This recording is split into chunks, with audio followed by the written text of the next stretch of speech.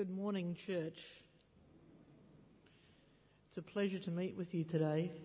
And as I look out in the audience, I see people who represent a lot of different time periods in my life. People who I knew as children, people who Pathfinder director out there, and I see people who taught me. So it's an interesting turnaround to come and be ministering to people who have ministered to me over my life. Before we open Scripture this morning, I invite you to bow your heads in prayer. Father, we come into your presence today. We open your word and we ask that you will guide us, that your message in Scripture will be heard today. In Jesus' precious and wonderful name, amen. If you were to ask me what my favourite hobby is, I would have absolutely no hesitation in replying. It's reading. I love to read, and it doesn't matter what the circumstance, the best thing I can think of is to curl up with a good book and immerse myself. Now, I read a lot of different types of stories. I read a lot of different types of literature. I read theology because I teach theology. But perhaps one of my favourite groups of things to read are stories that are founded in history. My favourite stories have several characteristics. First of all, they grab my attention. Second, they have some interesting twists. But perhaps most importantly, they make me think.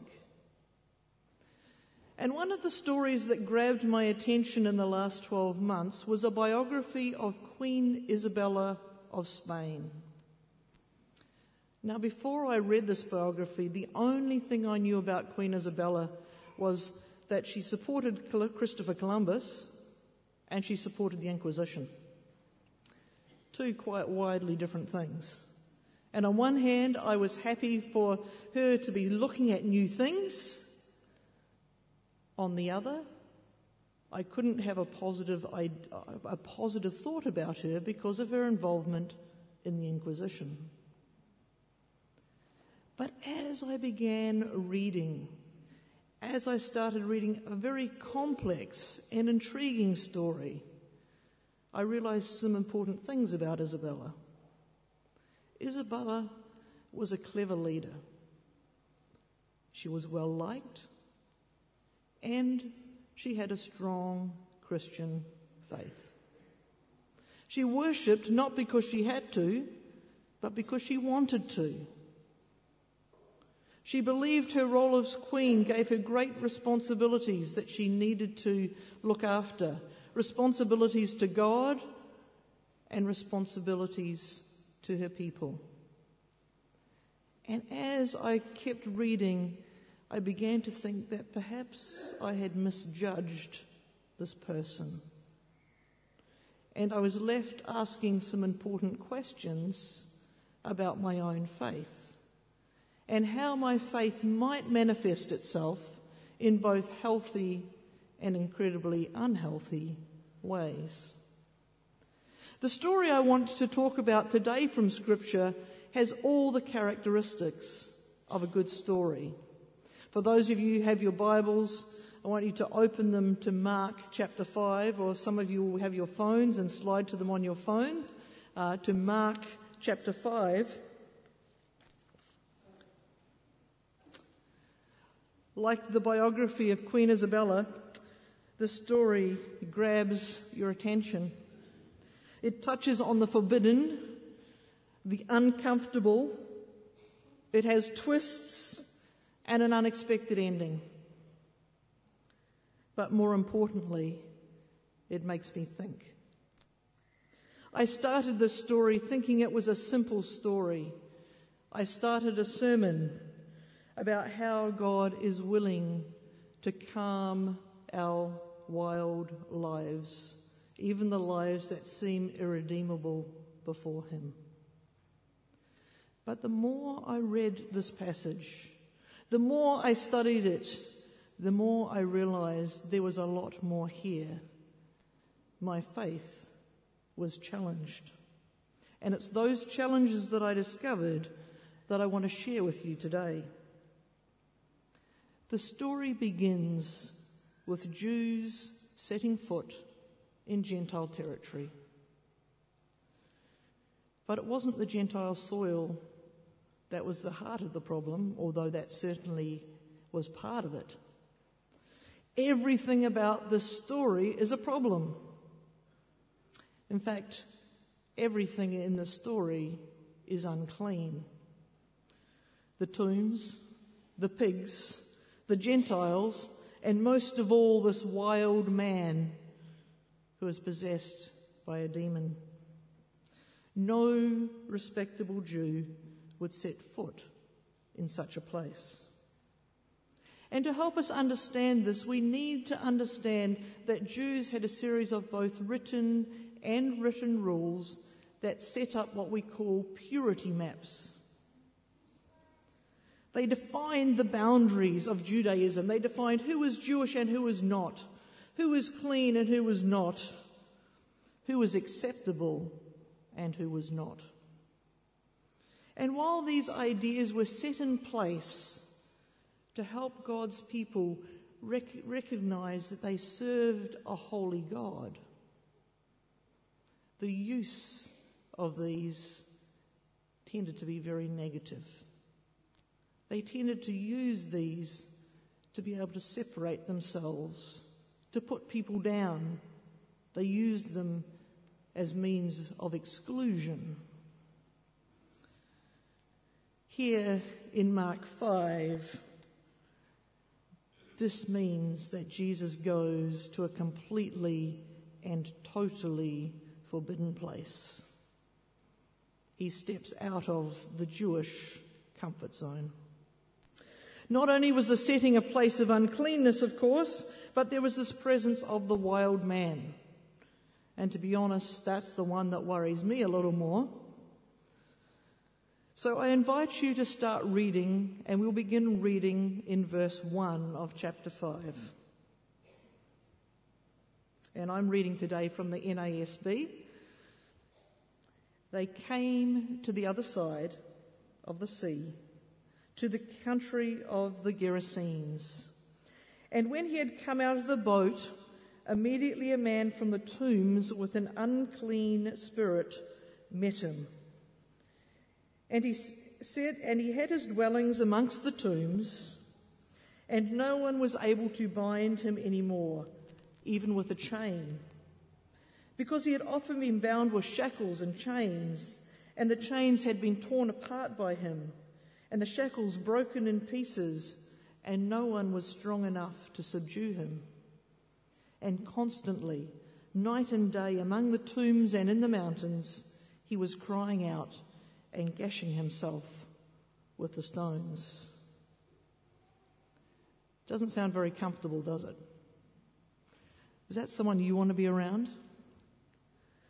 Robert Grulich in the Word Bible Commentary suggests that these few verses are set up to tell us explicitly that this man was insane. For insanity had 4 separate pieces to it. You ran around at night, you spent the night in a cemetery, you tore clothes, or you destroyed property. And here we have all 4. So Mark is telling us about the insanity of this person. Now, frankly, the issues with the cemetery in the night don't worry me. The issues of the superhuman strength do. I have met somebody in an acute manic phase who destroyed everything in his pathway, who demolished an entire house with his bare hands with superhuman strength. I did not want to be around him until he was sedated. But Jesus here walks out of the boat. He doesn't run. He doesn't go away. He's not afraid of this dangerous man. He's not afraid of the uncleanness or the purity maps of his Jewish background.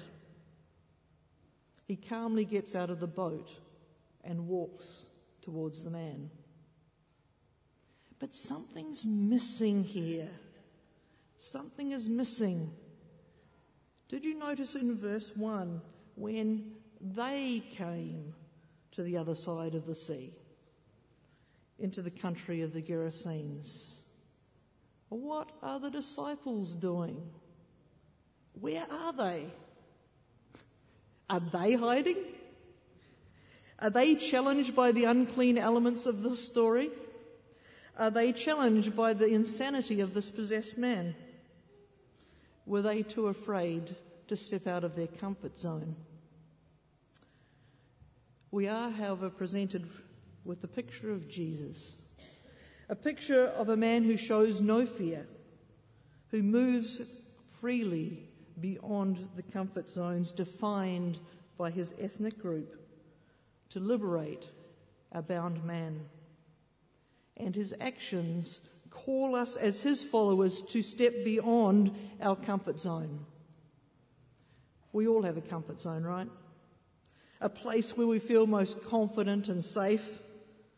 It's not defined by written rules such as the Jews. It may not even be geographical, but we have a comfort zone nevertheless. And stepping out of that comfort zone makes us feel uncomfortable, vulnerable, uncertain. Jesus' actions call us to reflect on how our own comfortable lives might need to be disrupted. Do we retreat to our own safe retreats and homes when we hear about those with problems? Do we ignore or forget about them because they are outside of our comfort zone? Or do we respond in a way that reaches out in a way of a heart of compassion? Jesus calls us beyond our comfort zones to respond in compassion. When I was a teenager, I first read the story of Eve. And as I tell you the story, many of you may remember it. She was just 6 years old when her name was splashed across the media, and at that time she'd already suffered more than most adults had in a lifetime. She was a bright, happy girl who became progressively sad and depressed as she went into isolation. Eve was rejected from one school and another as parents objected to her presence on their grounds. Finally, just one school said yes, but that school put provisions in place. She could not use a water fountain. She had to use a separate toilet. She couldn't share her lunch with anyone else. She couldn't play contact sports. She must wear a face mask. And the problem didn't end at school. The neighbours wouldn't let their children play with her. And people put anonymous notes in their letterbox saying, "Go away, we don't want you here." What was the problem? The problem was that Eve had HIV. And she had the misfortune to have it in the 1980s when we knew very little about HIV and AIDS. So as words spread around, she became lonelier and lonelier as people feared for their safety and their health. When we tiptoe around the hurt in our community, when we tiptoe around the brokenness in our community, when we ignore it, refusing to move out of our comfort zones, refusing to act in love, we fail to display the character of the God that we know. God calls us past our comfort zones to touch the lives of his precious children with both the message and the expression of the gospel. Now, some of you here are sitting here white-haired saying, "Oh yes, I went to the mission fields," or "I spent my time out of my comfort zone." In my experience, God doesn't stop calling us out of our comfort zones. He continues to call us beyond those comfort zones. And sometimes the reason for the calls out of the comfort zones are unclear. We don't know. It's not obvious.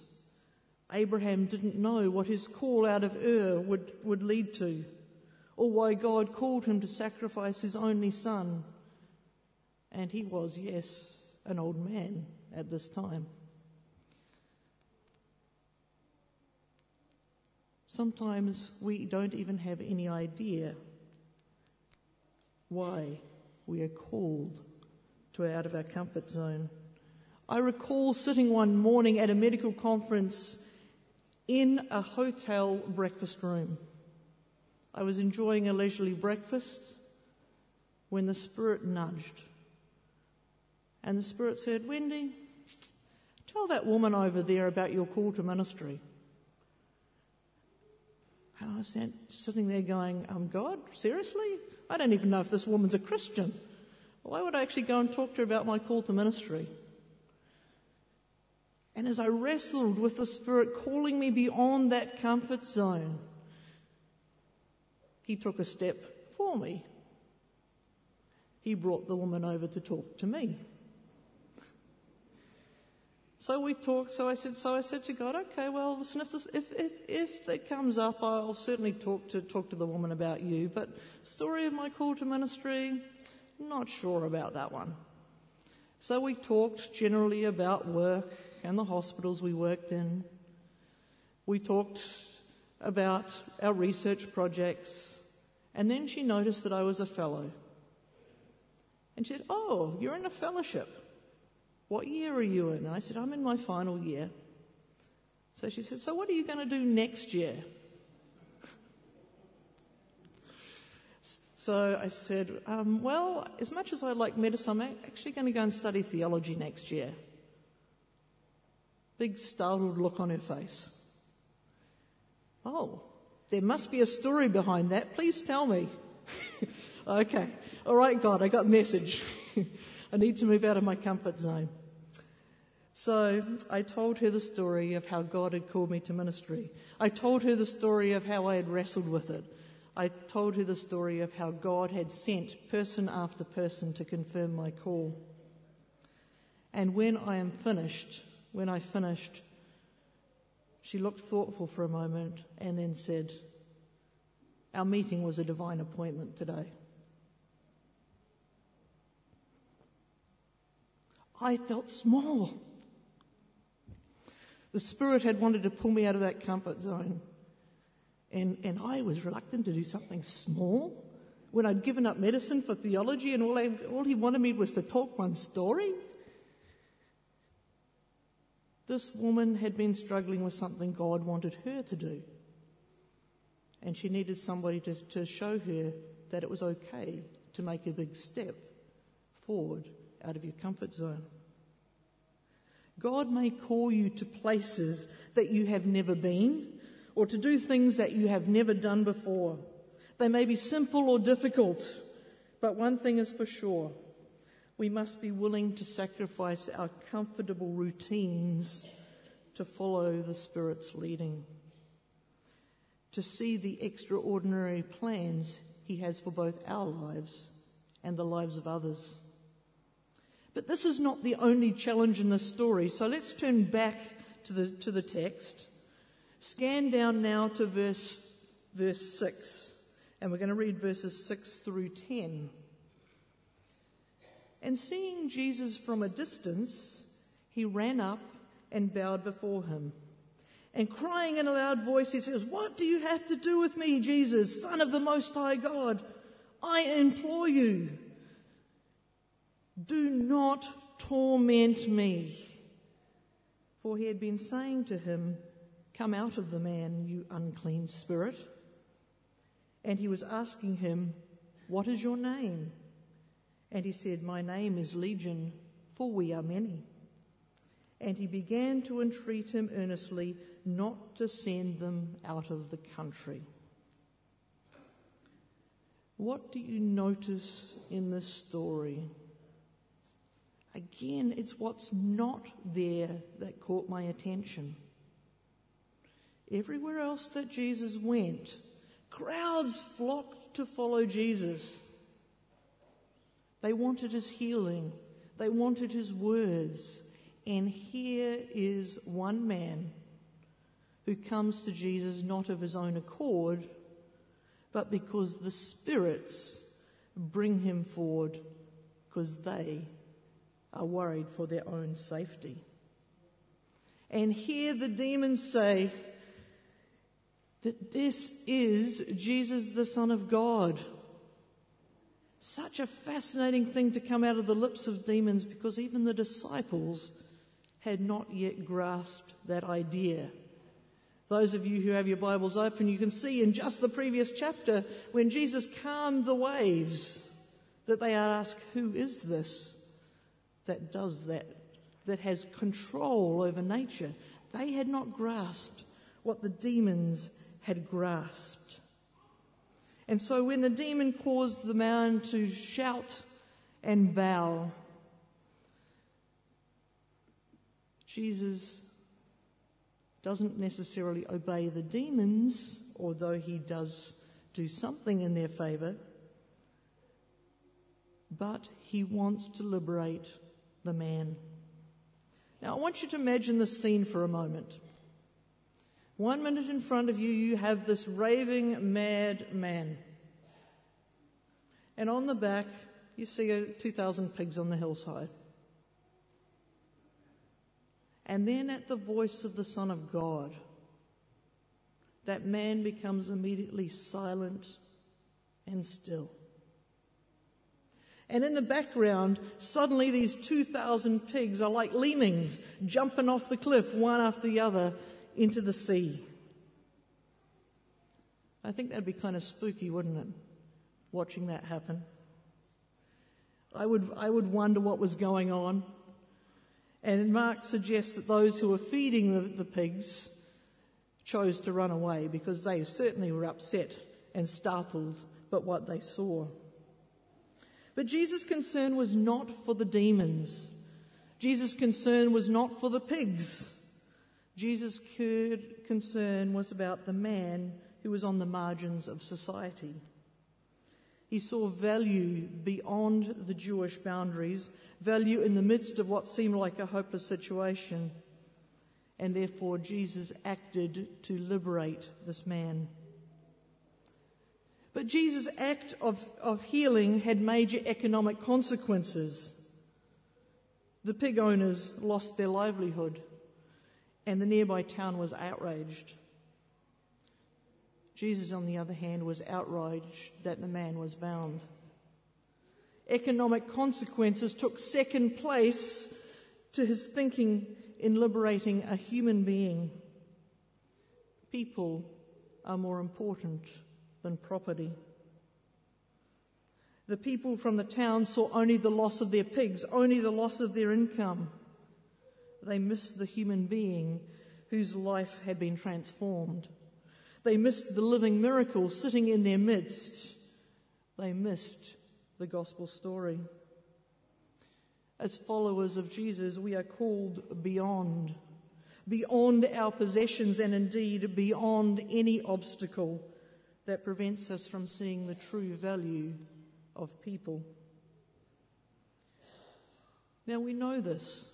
We know it intellectually, but we don't often consider the value of people on a daily basis as we pursue our careers, look for financial success, follow personal agendas. As we focus on these things and these priorities, people become unintended casualties. Too many children don't have quality time with their parents because they're working long hours. Too many adult children do not have enough time with their senior parents. Too many people get stepped on while another attempts to advance their career. Too many individuals are ignored because by association they make us look unacceptable. There's nothing wrong with a good career or financial success. There's nothing wrong with many of our personal agendas.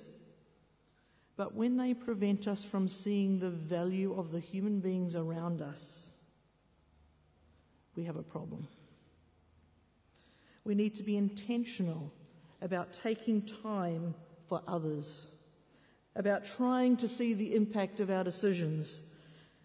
God calls us beyond our possessions, beyond the obstacles that are getting in the way of seeing the value of others.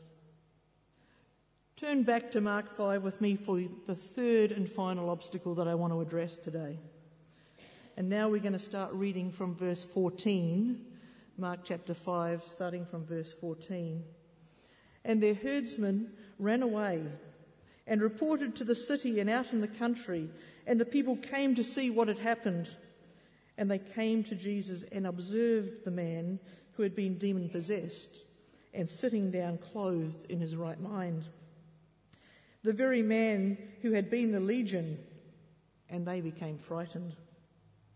And those who had seen it described to them what had happened to the demon-possessed man and all about the swine, and they began to entreat him to depart from their region. With such a stunning miracle, we might have expected that people to clamour for Jesus to stay. After all, they did in other places. But this was not the response in Gentile territory. The people were afraid, and because they were afraid, they begged Jesus to leave them alone. Only the healed man was interested in the presence of Jesus. Perhaps they were terrified that they'd lose more of their income, and Jesus had already allowed 2,000 pigs to drown. And when given a choice between wealth and a new life, wealth and lifestyle took priority. But perhaps it wasn't the economic loss that was the problem. Perhaps this town feared change. Let's face it, most of us don't like change. Most people sit in the same pews every Sabbath, choose the same routes to drive to work every day, eat similar foods on a weekly basis, and interact with the same group of people. We don't like it when outsiders come in and tell us what to do. They didn't want the Jewish Jesus disturbing their comfortable, familiar, pagan lifestyle. Or perhaps their fear went even deeper. Perhaps the fact that Jesus had cleared the demons from this man made them think that he might deal with the evil in their own lives too. The presence of God in their midst forced them to confront the reality of evil. Whichever reason was behind this fear, it prevented a population from experiencing the presence of Jesus. When Jesus was asked to leave, he did not force his presence on them. He jumped in the boat and left. How often, when faced with choices in our own Christian life, do economic concerns, fear of change, or love of sins in our lives prevent us making the right choice, or prevent us from spending time in the presence of Jesus? Jesus calls us to move beyond our fears. Move beyond our fears and trust him. He calls us to repent of our mistakes and allow his presence to change our lives. He calls us to step away from the familiar into a new life and of adventure with Jesus. When I have been called beyond my fears, I have stepped into an adventure of a lifetime, an adventure in faith that I wouldn't trade for anything. And yet he continues to confront me with fears. Jesus' interaction with the demoniac and the nearby town not only illustrate the power of God to transform lives, but challenge us as his followers to move beyond our status quo, beyond our comfort zones, beyond the obstacles that get in the way of valuing people, beyond our fears. I know as I've been preparing this sermon, I've wrestled with some of these challenges. And if the Spirit has been nudging you this morning, I have some next steps for you. For those of you who have identified the Spirit nudging you to move beyond your comfort zone, I challenge you to identify your current boundaries and pray that God will reveal how He is calling you to go beyond these boundaries, to reach those who need to hear and experience the gospel. To those of you who sense the Spirit nudging you to move beyond the obstacles that are getting in the way of you valuing people, I challenge you to identify the main obstacle that's getting in your way and ask God to help you be more intentional this week in spending more time with people and meeting their needs. For those of you who fear what fully following Jesus might mean, whether it be fear of economic consequences, fear of change, or fear of having to give up your cherished sins, I challenge you to put confidence in Him. Remember that in this story, the only person who wanted to be in Jesus' presence was a person who had already experienced and allowed God to work in his life. Jesus stands ready to disturb our comfortable, complacent lives. He calls us beyond our comfort zones, beyond our fears, beyond our possessions, beyond our agendas, to a life of faith. It's a journey which not only transforms our lives, but helps us recognize the value that God puts on other people who have been purchased with the precious blood of Christ. What will you choose today? The status quo or something beyond? Father, give us the grace to follow you. Help us to follow you outside our comfort zones, beyond our fears, beyond the things that get in the way of doing what you want us to do. Father, we want to commit to doing this, but we are weak. So we ask for your grace. We thank you. In Jesus' name, amen.